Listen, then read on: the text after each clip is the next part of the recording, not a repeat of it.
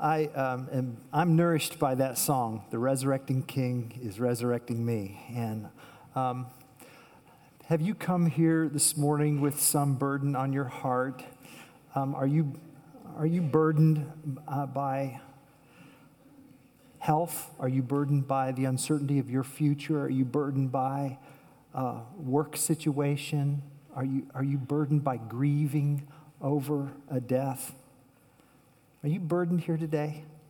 If you've come here burdened, I want you to know there's not a problem we can face that an empty tomb can't fix.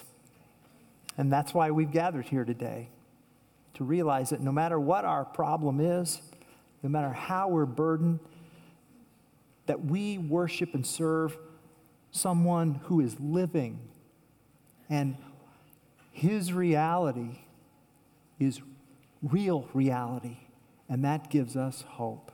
Amen. Glad to have you here this morning, church family, and if you're here for the first time, I'm Randy, and I'm privileged to be the lead minister here at the church. And as a part of our time in family worship and corporate worship, we have just a group Bible study.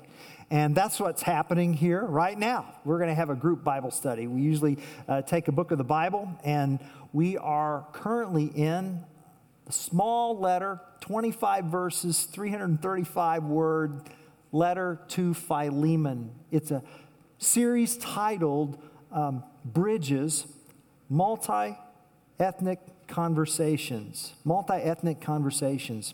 Someone asked me recently, Randy, you've been using that word a lot lately. What's that about? Can you explain that? I'd like to take a few minutes to do that, if I could. Why this word? Why this emphasis? Where did this come from? Let me give you 3 reasons. Preachers like to talk in threes, so here are 3 reasons, okay? The first reason is just personal. It's just a very personal reason. The Lord in His mercy has given me a significant relationships, and by that I mean relationships with minority culture, in family, in my church family, in friendships and teachers and mentors, both in and outside. This congregation and these relationships have shaped me as a Christian, and I am nowhere near where I'd like to be when it comes to cultural competency, but I feel like I'm farther along than where I was. And just so you know, next February, I'm even going to be further along because I would like for you all to meet my grandchild, number 2. So anyway, so my older son, Benjamin, our daughter-in-law, Ablaza, so it was Facebook official yesterday, so I'm telling y'all, all right? And I've been trying to keep it in here for the past several weeks, but anyway, so we're just delighted. So this sensitivity to God's leading in my life and our congregation's life, just toward Revelation 7, 9, and 10, I'll share that verse later, it affects me on a personal level. So that's one reason. The second reason is on an evangelistic level.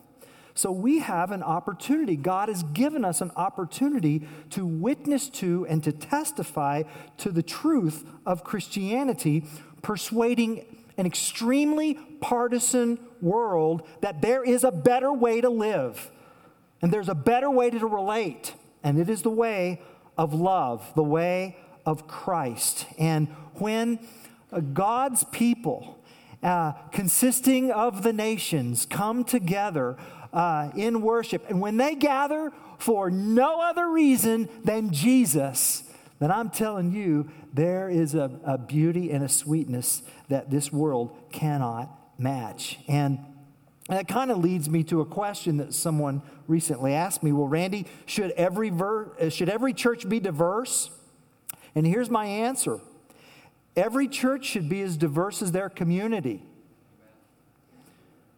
A local church should look like its local community. That's my response. And so in our situation, and you can pick up a booklet that kind of talks about the next couple of years' initiatives, so the world will know. In our community, I'm going to be rounding numbers here. Caucasian, 68%. This is according to the 2010 census. African American, 16%. Asian, 11%. Latino, 7%. Pacific Islander, 0.1%. Native American, 0.3%. So ideally, God's beauty and love would be expressed in a local congregation that reflects this level of diversity. A local church should look like its local community. Now, by the end of this decade, according to the Census Bureau, minority children will be the majority of kids in the U.S. Did you know that? By the end of this decade, minority children will be the majority of kids in the U.S. And by the year 2042, which is not very far away, in the United States will consist of will be a majority minority nation, meaning more collective minorities than the historically white majority. This is not something to tolerate.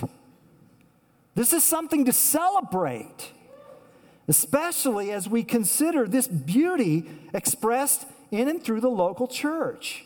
And when that happens, the world, when the world sees our unity in love and peace and oneness, the world will get curious. Who is this God you're worshiping?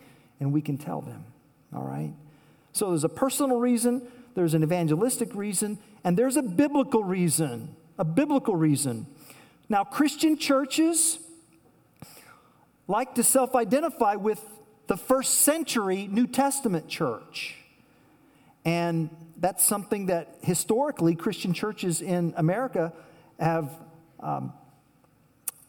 promoted. And, well, it's great on certain doctrinal points to say, yeah, we identify with the New Testament church. But you've got to go beyond that, I believe, to the actual dynamics and the relationships. And that means recognizing, acknowledging, and knowing that the New Testament church, the churches in the ancient world of Antioch and Rome and Ephesus and Corinth, consisted of many ethnicities. In Acts 13:1, in Antioch, leadership diverse. In Rome, Greek and Hebrew Christians. The Christian community in Ephesus. So if we are going to call ourselves a church patterned after the New Testament church, we need to reflect this, especially in a community like ours. In Acts 17:26, the Apostle Paul said, "And God made from one man every nation of mankind to live on all the face of the earth."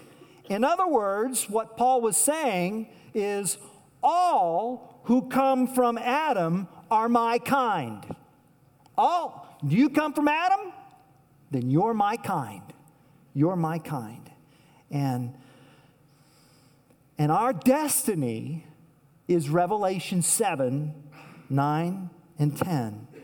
After this I looked, and behold, a great multitude that no one could number, from every nation, from all tribes and peoples and languages, standing before the throne and before the Lamb, clothed in white robes. Why white robes? Because it's a symbol in Revelation language of purity and forgiven sin, with palm branches. What's that a symbol of? Glory and praise and celebration. Celebration. Crying out with a loud voice, salvation belongs to our God who sits on the throne and to the Lamb. So those are the three reasons for me: personal, evangelistic, biblical. Our goal, our vision as a church is to be a life-changing community of the nations who together passionately pursue Christ. Now, our goal is not merely multi-ethnicity. You see, it's possible to have a multi-ethnic congregation that is not unified in Christ. So, a multi-ethnic congregation and gospel unity are not automatically the same. It's possible to have a diverse church of people who annoy each other. And who wants that? Not me, and not the Lord. God's will is brothers and sisters in Christ coming from every nation as one family in Christ who love Christ and love the peace of Christ, because love makes all the difference. Love makes all the difference. And one of the ways that we protect and nourish love and peace is by making amends whenever there's conflict. Conflict. Who knows anything about conflict? Anybody ever had conflict in marriage? Huh? What about conflict in family? Conflict at work? Conflict with that extra grace required person? Conflict, all right? Now listen, what would ever make you think that you would go to those places where there's conflict and then you'd come to this place in this gathering room and there would not be conflict? Okay? All right? Do you know what the common denominator is in all of those scenarios? You. And me, us. This is a sinful, broken, fallen world, okay? And everybody thinks that's true until it happens to them. But yeah, you come here, and if you're here long enough, I promise you, you'll be in conflict with someone. You can't escape that this side of heaven. So the question isn't, is there going to be conflict? That's not the question. The question is, how's it going to get dealt with? All right? How's it going to get dealt with? And the answer is, the answer has to do with our passage of Scripture today. So if you have your Bibles, I would like you to turn to Paul's letter to Philemon. It's the smallest letter of Paul's collection of letters. You'll find it on page 1000 of your church Bibles. And if you don't have a Bible to call your own, please take the Bible out of the pouch and put your name in it, and it's yours as a gift from this church. We want to look through the story of Philemon. Now, the letter to Philemon brings together three very different cultures. You've got Paul, who is a Hebrew scholar. He's a Roman citizen. He's a Pharisee, once Christianity's most feared enemy, now the leading apostle. Then you've got Philemon, who's not Hebrew. He's ethnically different. He's a Greek Gentile. He's a successful business owner. His home is large enough to house the church. He's a slave owner. And that takes us to Onesimus, who is one of Philemon's slaves. Slaves were the lowest class in Rome. And these three were brought together because of a conflict. Onesimus was a fugitive slave. And apparently he fled to Rome, where a third of the city was slaves. He wanted to become invisible in this sea of slaves in the capital. But somehow, through God's providence, he met Paul under house arrest, Acts 28, in Rome, awaiting trial before the emperor. And Paul converted Onesimus to Jesus. And Onesimus then began to serve the Lord by joining Paul's team, until one day Paul said, Onesimus, you have to go back. You need to make peace with Philemon. So I want us to pay attention to these verses through the perspective of Onesimus. And I'm asking the question, what's God asking of Onesimus in these verses? What is God asking of me when I am the offender? What's God asking? why does this matter? What's the significance? That's question number 2. And then 3, how does this apply to us today? So this is a what, so what, now what message. And so I want to read verses 10 through 16 to that end. I appeal to you for my child Onesimus, whose father I became in my imprisonment. Formerly he was useless to you, but now he is indeed useful to you and to me. I'm sending him back to you, sending my very heart. I would have been glad to keep him with me in order that he might serve me on your behalf during my imprisonment for the gospel. But I preferred to do nothing without your consent, in order that your goodness might not be by compulsion, but of your own accord. For this, perhaps, is why he was parted from you for a while, that you might have him back forever, no longer as a slave, but more than a slave, as a beloved brother, especially to me, but how much more to you, both in the flesh and in the Lord. This is God's word. So what does God want us to learn from Onesimus? What is God asking of Onesimus? And it's simply this. God wants us to protect and promote the peace of Christ by making amends when we offend others. So let me put it this way. For the sake of peace, own your peace. For the sake of peace, God wants us to own our peace. For the sake of peace, own your peace. Now, I know how this works, all right? When we think about owning our peace, we kind of think of this pie chart here, right?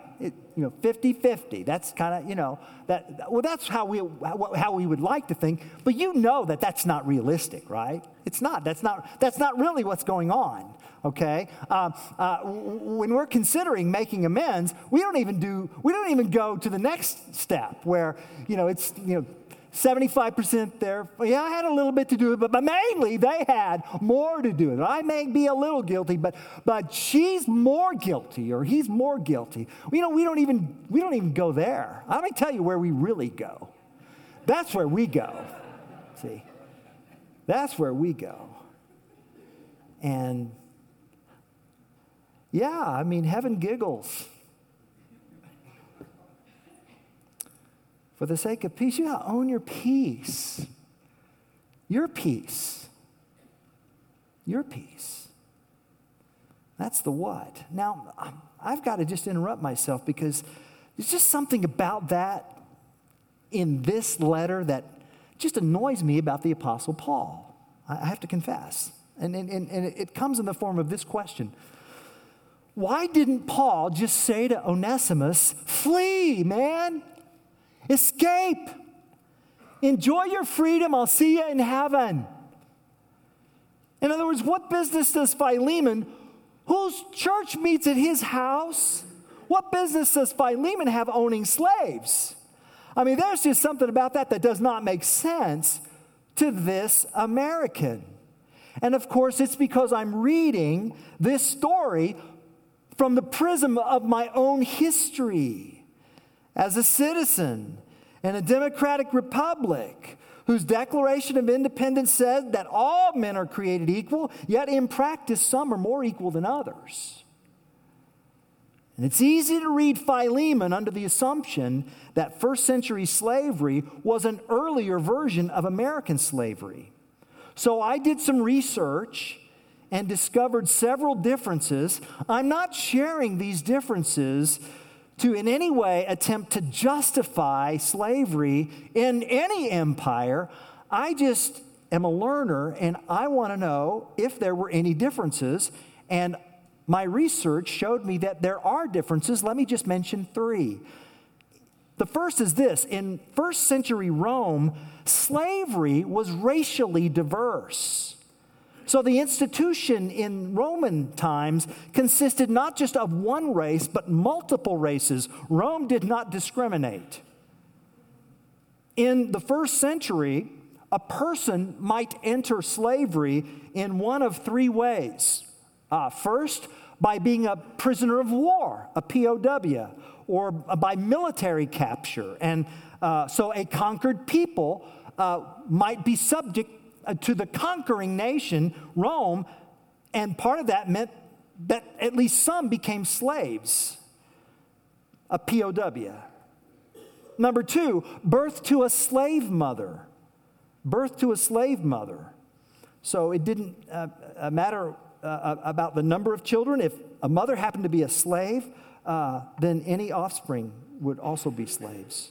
And then a third way that they would become slaves in the Roman Empire was being sold into slavery, including those who would sell themselves into slavery in order to pay off debt, because there was no such thing as bankruptcy laws in the empire, and debt had to be paid, and so people would sell themselves into slavery. My point is that Roman slavery was racially diverse. Secondly, in first century Rome, slavery was vocationally diverse. Vocationally diverse. So slaves worked in multiple occupations. Yes, there were the dreaded salt mines, but in the urban centers, you would find slaves in accounting, in finance, in medicine, in education, in construction. And by that, I don't merely mean labor. I mean labor, architecture, design, engineering, business management, agriculture, government. One scholar cataloged 120 different jobs that slaves did. And many were also done by those who were free. In fact, it boggled my mind when I discovered that some slaves had a higher standard of living than some free citizens in the Roman Empire. And strangely enough, there were under-slaves of slaves. So there was racial diversity, there was vocational diversity, and then the third difference is there was an exit strategy. Murray Harris is a New Testament scholar who's written an excellent book called Slave of Christ. And in it, he explores the metaphor slave in the New Testament. But as a part of that work, he talks about slavery in the Roman Empire. And he notes that on average, in the major cities of the Roman Empire, slaves were manumitted, meaning that they were able to either purchase their freedom or they were given their freedom. They were released on average after between 10 to 20 years. So that's, of course, different than American slavery, where it was lifetime from generation to generation. So first century slavery in Rome was a different kind of beast than the racialist slavery of the American experience. And there were no free provinces versus slave provinces. The institution was ingrained in the empire. And so if someone were to have cried out in first century Rome, "Slaves of the world, unite," it would have been followed with, "Huh?" So it was a different beast. But let's be clear, it was still a beast. And while a free person might serve someone, a slave belonged to someone. A slave was therefore rightless. A slave did not possess the power of refusal. In fact, the letter to Philemon proves that pursuing freedom was a priority to slaves, even at the risk of beating, branding, or crucifixion. So back to my question that annoys me about Paul. Why would Paul send Onesimus back to Philemon? What was he thinking? Was he just trying to be a good law-abiding citizen of the empire? Was he just trying to, protect, his own legal situation with Rome under house arrest? I don't think so. According to this text, the reason why Paul sent Onesimus back to Philemon is in verses 15 to 16. For this perhaps is why he was parted from you for a while, that you might have him back forever, no longer as a bondservant, but more than a bondservant, as a beloved brother. So from Paul's perspective, he's not sending a slave back to be reconciled to a slave owner. He's returning a brother in Christ to be reconciled to another brother in Christ. Paul isn't so much recognizing the Roman emperor as much as he is acknowledging the resurrected emperor, the high king over heaven and earth. Onesimus, you've got to go back and make peace with Philemon, not primarily because he is your master, but because Christ is your master. And Philemon is your brother. And if you want to serve the Lord in ministry, if you want to join my ministry team, you have to do so with a pure heart, a good conscience, and a sincere faith. And that's why I'm sending you back. Christ's Spirit lives in you, Onesimus, and Christ's Spirit lives in Philemon. And the church that meets needs to see the exchange of the Spirit's grace between the two of you. If you want peace, you got to own your peace. That's the what. The why is, well, why can't he just ask God to forgive him? Why can't he just pray to God about it?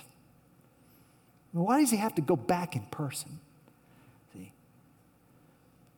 Well, this leads us to a fundamental, irreducible truth about making peace, and it's simply this. Peace will never heal what has not been acknowledged. Peace will never heal what has not been acknowledged. When a brother or sister in Christ has been wounded by sin, by gossip, by lies, by adultery, by abuse, by racism, by ageism, by sexism, when a wound occurs and another brother or sister acknowledges this, there is an opportunity for healing. I witnessed this personally Tuesday evening when about 40 from our church gathered in the cafe for an evening of relationship building. And the conversations that took place in groups of 8 to 12, we just got to know each other. We told our stories. We listened to our stories. And part of those stories included hurts inflicted in the work environment. And those of us who listened just acknowledged the pain. And as I listened, my heart grew heavy.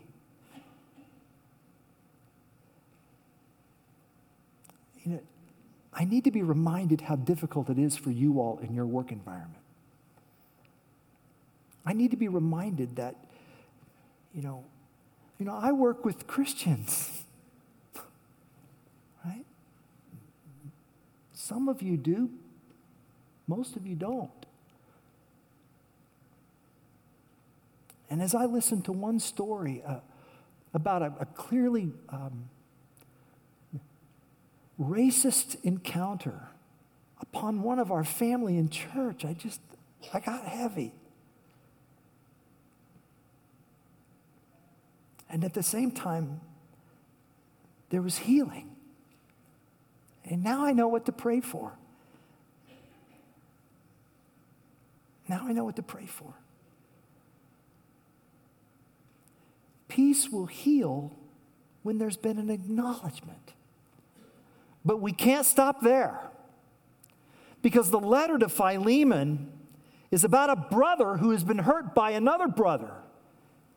And if you're not a Christian, you may not agree that there's even been an offense because of what I said just a little while ago about the slavery issue in Rome. But the principle still stands in principle. You cannot make peace without owning your peace, and you cannot own your peace if you don't acknowledge it. So, what happens when someone's been hurt by my sin? Well, all sin is ultimately against God. So we need to go to God. We need to confess to God. He will cleanse us. And we must never forget that because we have been made in the image of God, the one I hurt has real value. The one I hurt is a human. The one I hurt is God's image bearer. So God's word is clear. Make it right with the one you've hurt. The one you've hurt is not a nobody. We cannot say that we have fully admitted a thing to God if we've not admitted it to another person. And our response may be, well, I can't do that. That would be so humiliating. Well, yeah. But how can I say I'm sorry to God if I'm not willing to say I'm sorry to the person I've hurt? When that person is my equal, my fellow creature, my kind. All who come from Adam are my kind. Such a repentance is meaningless hypocrisy. And that's why there's so much deadness in our souls. You just can't trample human relationships and then expect your relationship to God to be lovely and beautiful and open. So you go and you say, I am sorry. And to do that is to enter through the low door, first in confessing to God and to the individual involved. This person to whom I'm making amends is human, made in God's image. So in fact, it's not a low door after all, is it? Because it involves the willingness to admit my equality with the one I've hurt. Being equal makes it perfectly right that I should want to say, I'm sorry. Only the desire to be superior makes me afraid to confess and apologize. If I'm living in a real relationship with a triune God, my human relationships become more important in one way because I see God's image in you. And they become less important because I no longer need to be God in those relationships. Don't you see, in Christ's kingdom, sin and failure are not an occasion for punishment, but grace. Paul sends Onesimus back, assuming that the Spirit lives in him, and that Spirit is the same Spirit who lives in Philemon, and therefore this is an opportunity to experience grace. And it's an opportunity for the church to witness this exchange. And Onesimus needs to trust that the Spirit of God will work in the life of his brother, and then that the future will take care of itself. Will Philemon free him? I don't know. I think that's what Paul would like, which is why we read what we read in verse 21. I write to you knowing that you will do even more than I say. But Paul leaves that issue to the Holy Spirit's work in and through Onesimus, Philemon, and the church.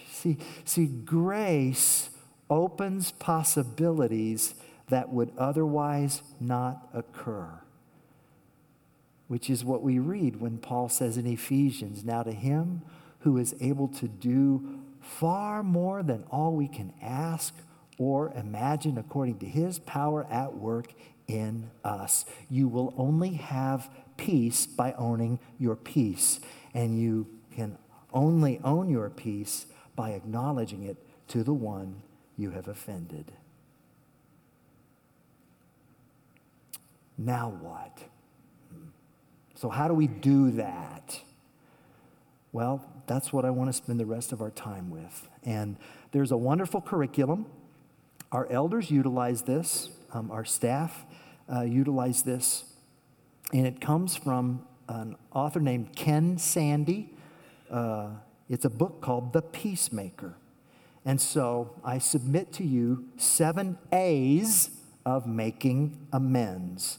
The A's, the words are on your outline, and let's just go through them. Number 1, address everyone involved. Address everyone involved. So as a general rule, you should confess your sins to every person who has been directly affected by your wrongdoing.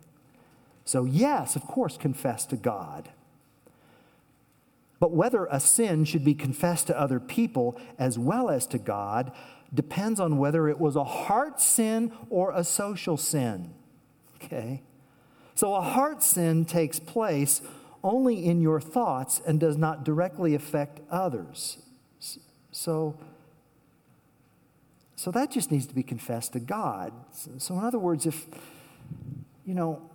I come up to a brother in Christ and I say, brother, I want you to know I want to apologize to you because for the last 7 years, I've been coveting your classic automobile. I mean, I'm telling you, I just have been seething with envy and rage, and I've just been maniacal about the fact that you get to have these classic cars and I don't get to have these classic cars, and I've just been seething with rage, and so my brother in Christ is going, I didn't know you were that mad at me. Now it's awkward, right? See, so heart sins. I need to go to God with that. Now, if I take my key and key his door with, then that's a social sin. Okay? Yeah, that's a social sin, and I need to do something about that. So if I speak offense against my brother or sister in Christ, I need to own that, and then I need to take responsibility for that.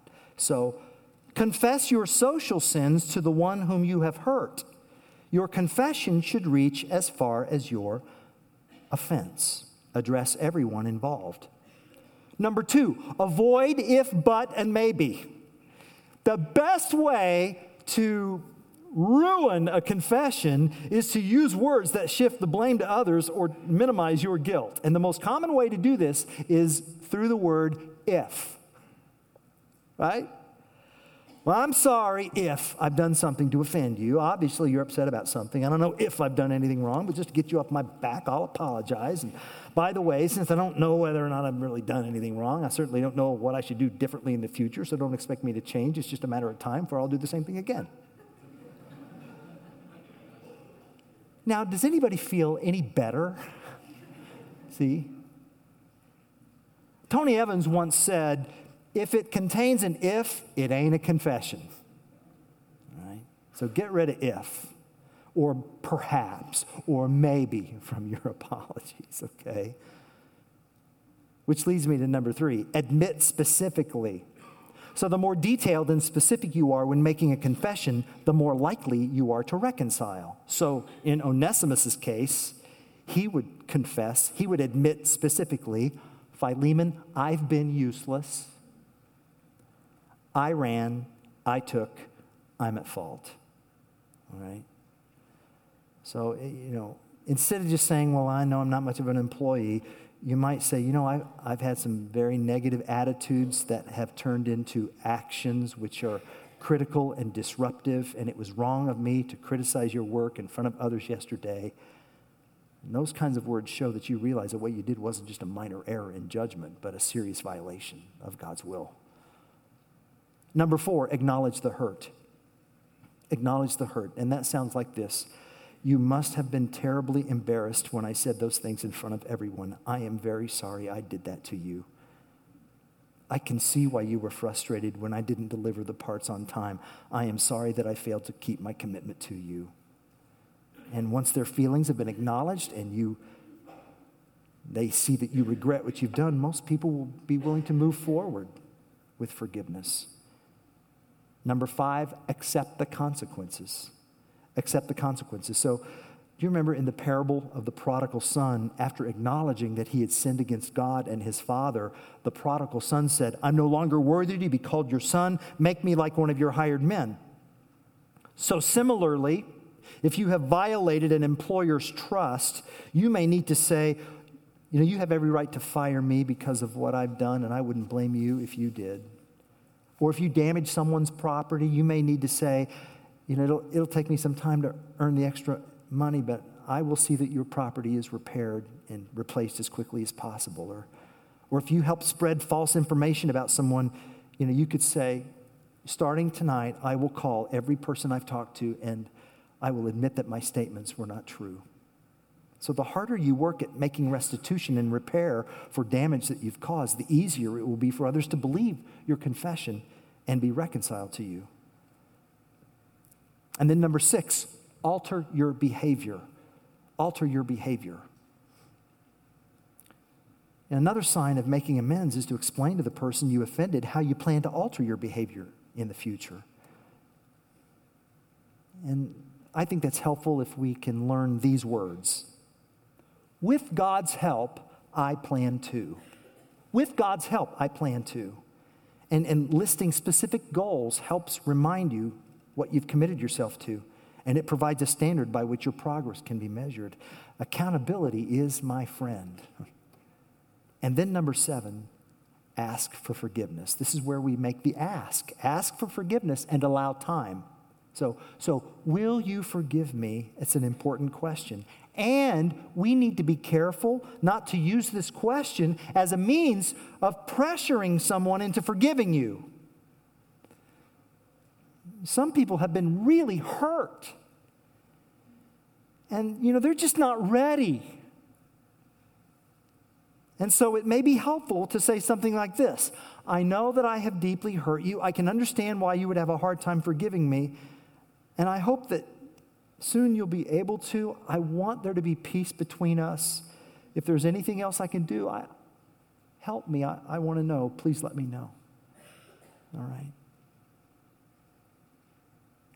Well, those are 7. Here's a bonus step. It doesn't start with A. Sorry. Keep short accounts. Keep short accounts. If you're a parent, if you're a team leader, if you're the boss, team captain, one of the best practices you can do is to create a culture where you keep short accounts. And we really strive to do this on our church staff. And what it looks like is this. If one of you senses something that's just off kilter in your relationships, don't ignore it. Don't stew about it. Acknowledge it. Press into it. And it sounds something like this. I feel like I was too passionate in my last conversation with you or in our meeting, and I think it got too personal. I want to keep short accounts. Is everything okay between the two of us? Is everything okay between the two of us? That is a no-lose question. Because you see, if everything is okay, then it shows that you want to keep short accounts. And if not, then there's the opportunity to make peace. The healthiest groups, the healthiest churches, the healthiest families, the healthiest marriages, the healthiest relationships are not conflict-free. They're just extremely disciplined about keeping short accounts. If you want peace, you've got to own your peace. You cannot expect God to cover what you are not willing to uncover. In her book, The Art of the Public Grovel, Susan Bauer makes a distinction between an apology and a confession. She writes, an apology is an expression of regret. I am sorry. A confession is an admission of fault. I am sorry because I did wrong. I sinned. An apology addresses an audience. A confession implies an inner change that will be manifested in an outward action. If you want peace, you got to own your peace. Are you at peace? Are you at peace in all your relationships? As far as it depends on you. As far as it depends on you. Someone might say, what if that person doesn't forgive me? You know what? You can't control that. That's not on you. You do what only you do. Paul did not know for certain how Philemon would respond. And like a father sending his own son to an uncertain future, not knowing but trusting, Onesimus went. And you know why Paul did this, don't you? Because when he took the pen and he signed his own name in verse 19, there was a chain shackled to that wrist. Paul himself was a slave to Christ. And he didn't know about his situation in Rome, but he trusted the Lord. And we can't help but think about another father who sent his own son on a more extreme journey than the one Onesimus took. The journey from heaven to earth, the Father sent the Son. Only this father was absolutely certain what would happen to his son. He was certain what the world would do to him. For his son was not just chained, his son was crucified. Jesus came in peace, and we put him on a cross. And yet, the cross became the place, a bridge between ourselves and the Almighty. Jesus became my peace by taking responsibility for my peace. And he did this for the sake of love. Love makes all the difference. The poet wrote, I really wish I could blame somebody else. I wish I could place the responsibility on somebody else. I'd love to point the finger at somebody else. For a moment, I bought the lie that it was somebody else. There's always another sinner who can bear my fault. There's always some circumstance that can carry my blame. There's always some factor that made me do what I did. There's always somewhere else to point rather than looking at me. But in those dark moments before sleep, the pain squeezes away my breath. There is no monster to hide from. There is no excuse that holds. My war is not external. My enemy is not outside. The struggle rages within me. Nowhere to point or run. No independent righteousness. No reason for smugness. I am my greatest enemy, and rescue is my only hope. So in the quiet night, I face the truth that I cannot blame somebody else. And one more time, I close my eyes, admitting that my only hope is found in somebody else.